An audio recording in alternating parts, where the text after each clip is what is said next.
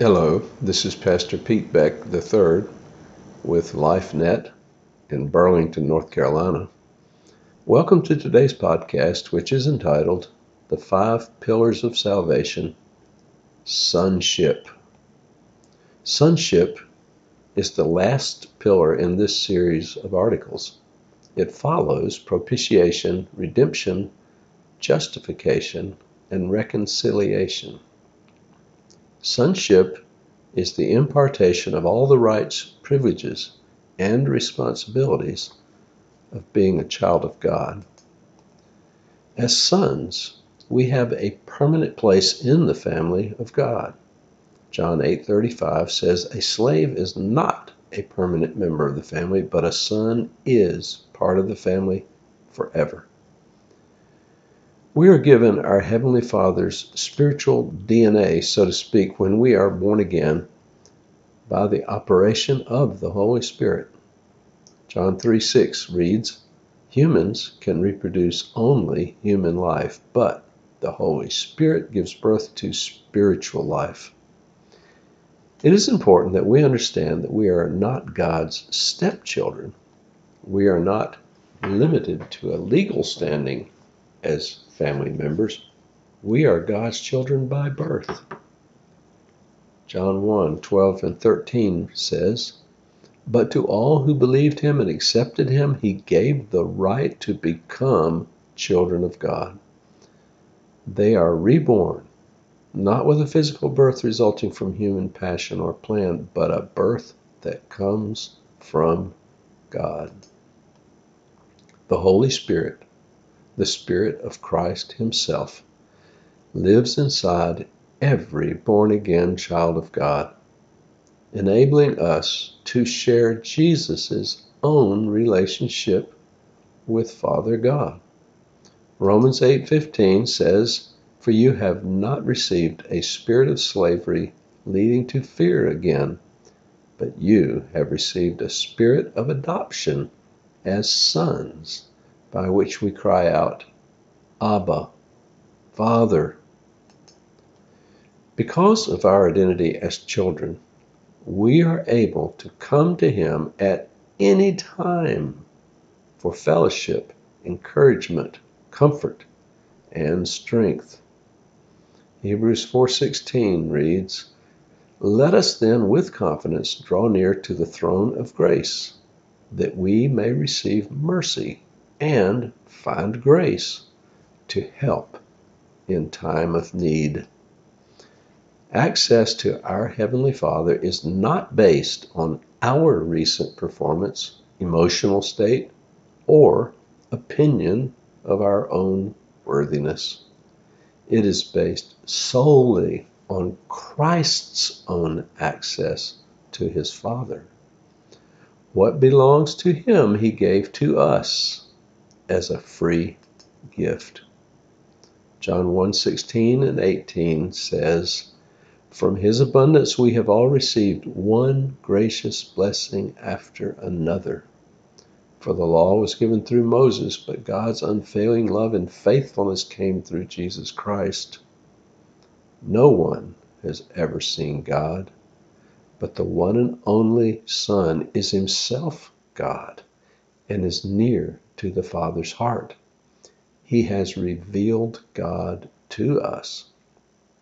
Jesus shares his intimacy with his Abba Father with us.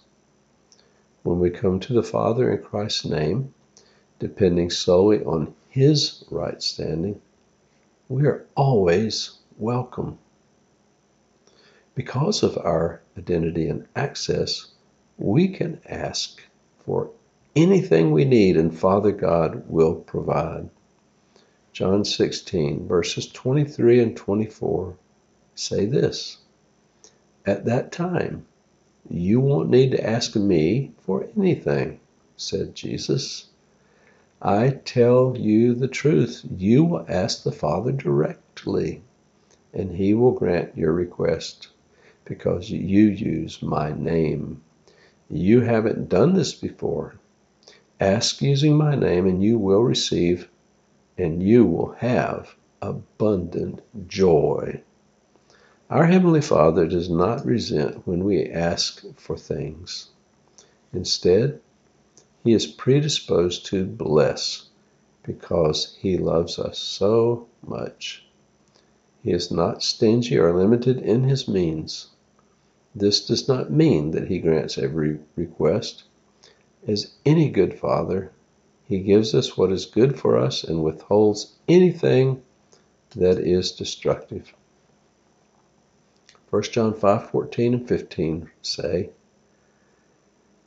"And we are confident that He hears us whenever we ask anything that pleases Him. And since we know He hears us when we make our request, we also know that He will give us what we ask for."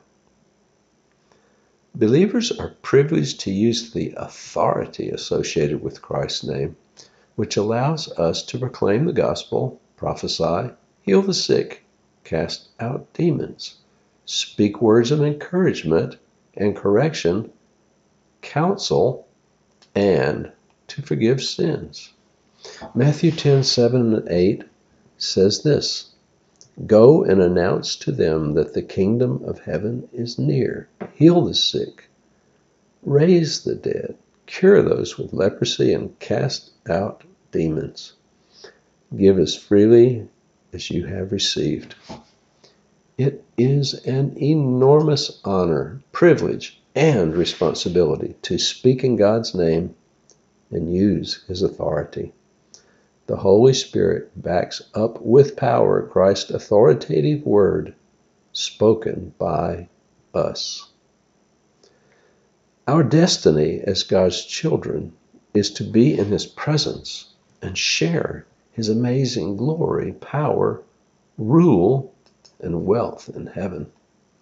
Colossians 3:1 through 4 reads, "Since you have been raised to new life with Christ, set your sights on the realities of heaven where Christ sits in the place of honor at God's right hand.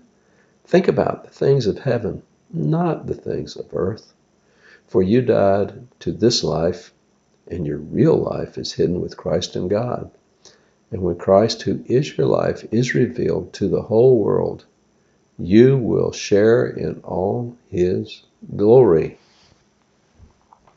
We rule and reign with Christ now in a limited capacity, but in eternity we will co-rule with our Lord in an even greater way. 2 Timothy 2:12 says, "If we endure hardship, we will reign with Him." The privilege of permanent access to the presence and glory of God in heaven will be an indescribable joy. John 17:24 says, "Father, I want these whom you have given me to be with me where I am, and then they can see all the glory you gave me because you loved me even before the world began." Conclusion. Our destiny to be in God's presence forever starts right here on earth. Paul made it his chief goal in life to know Christ.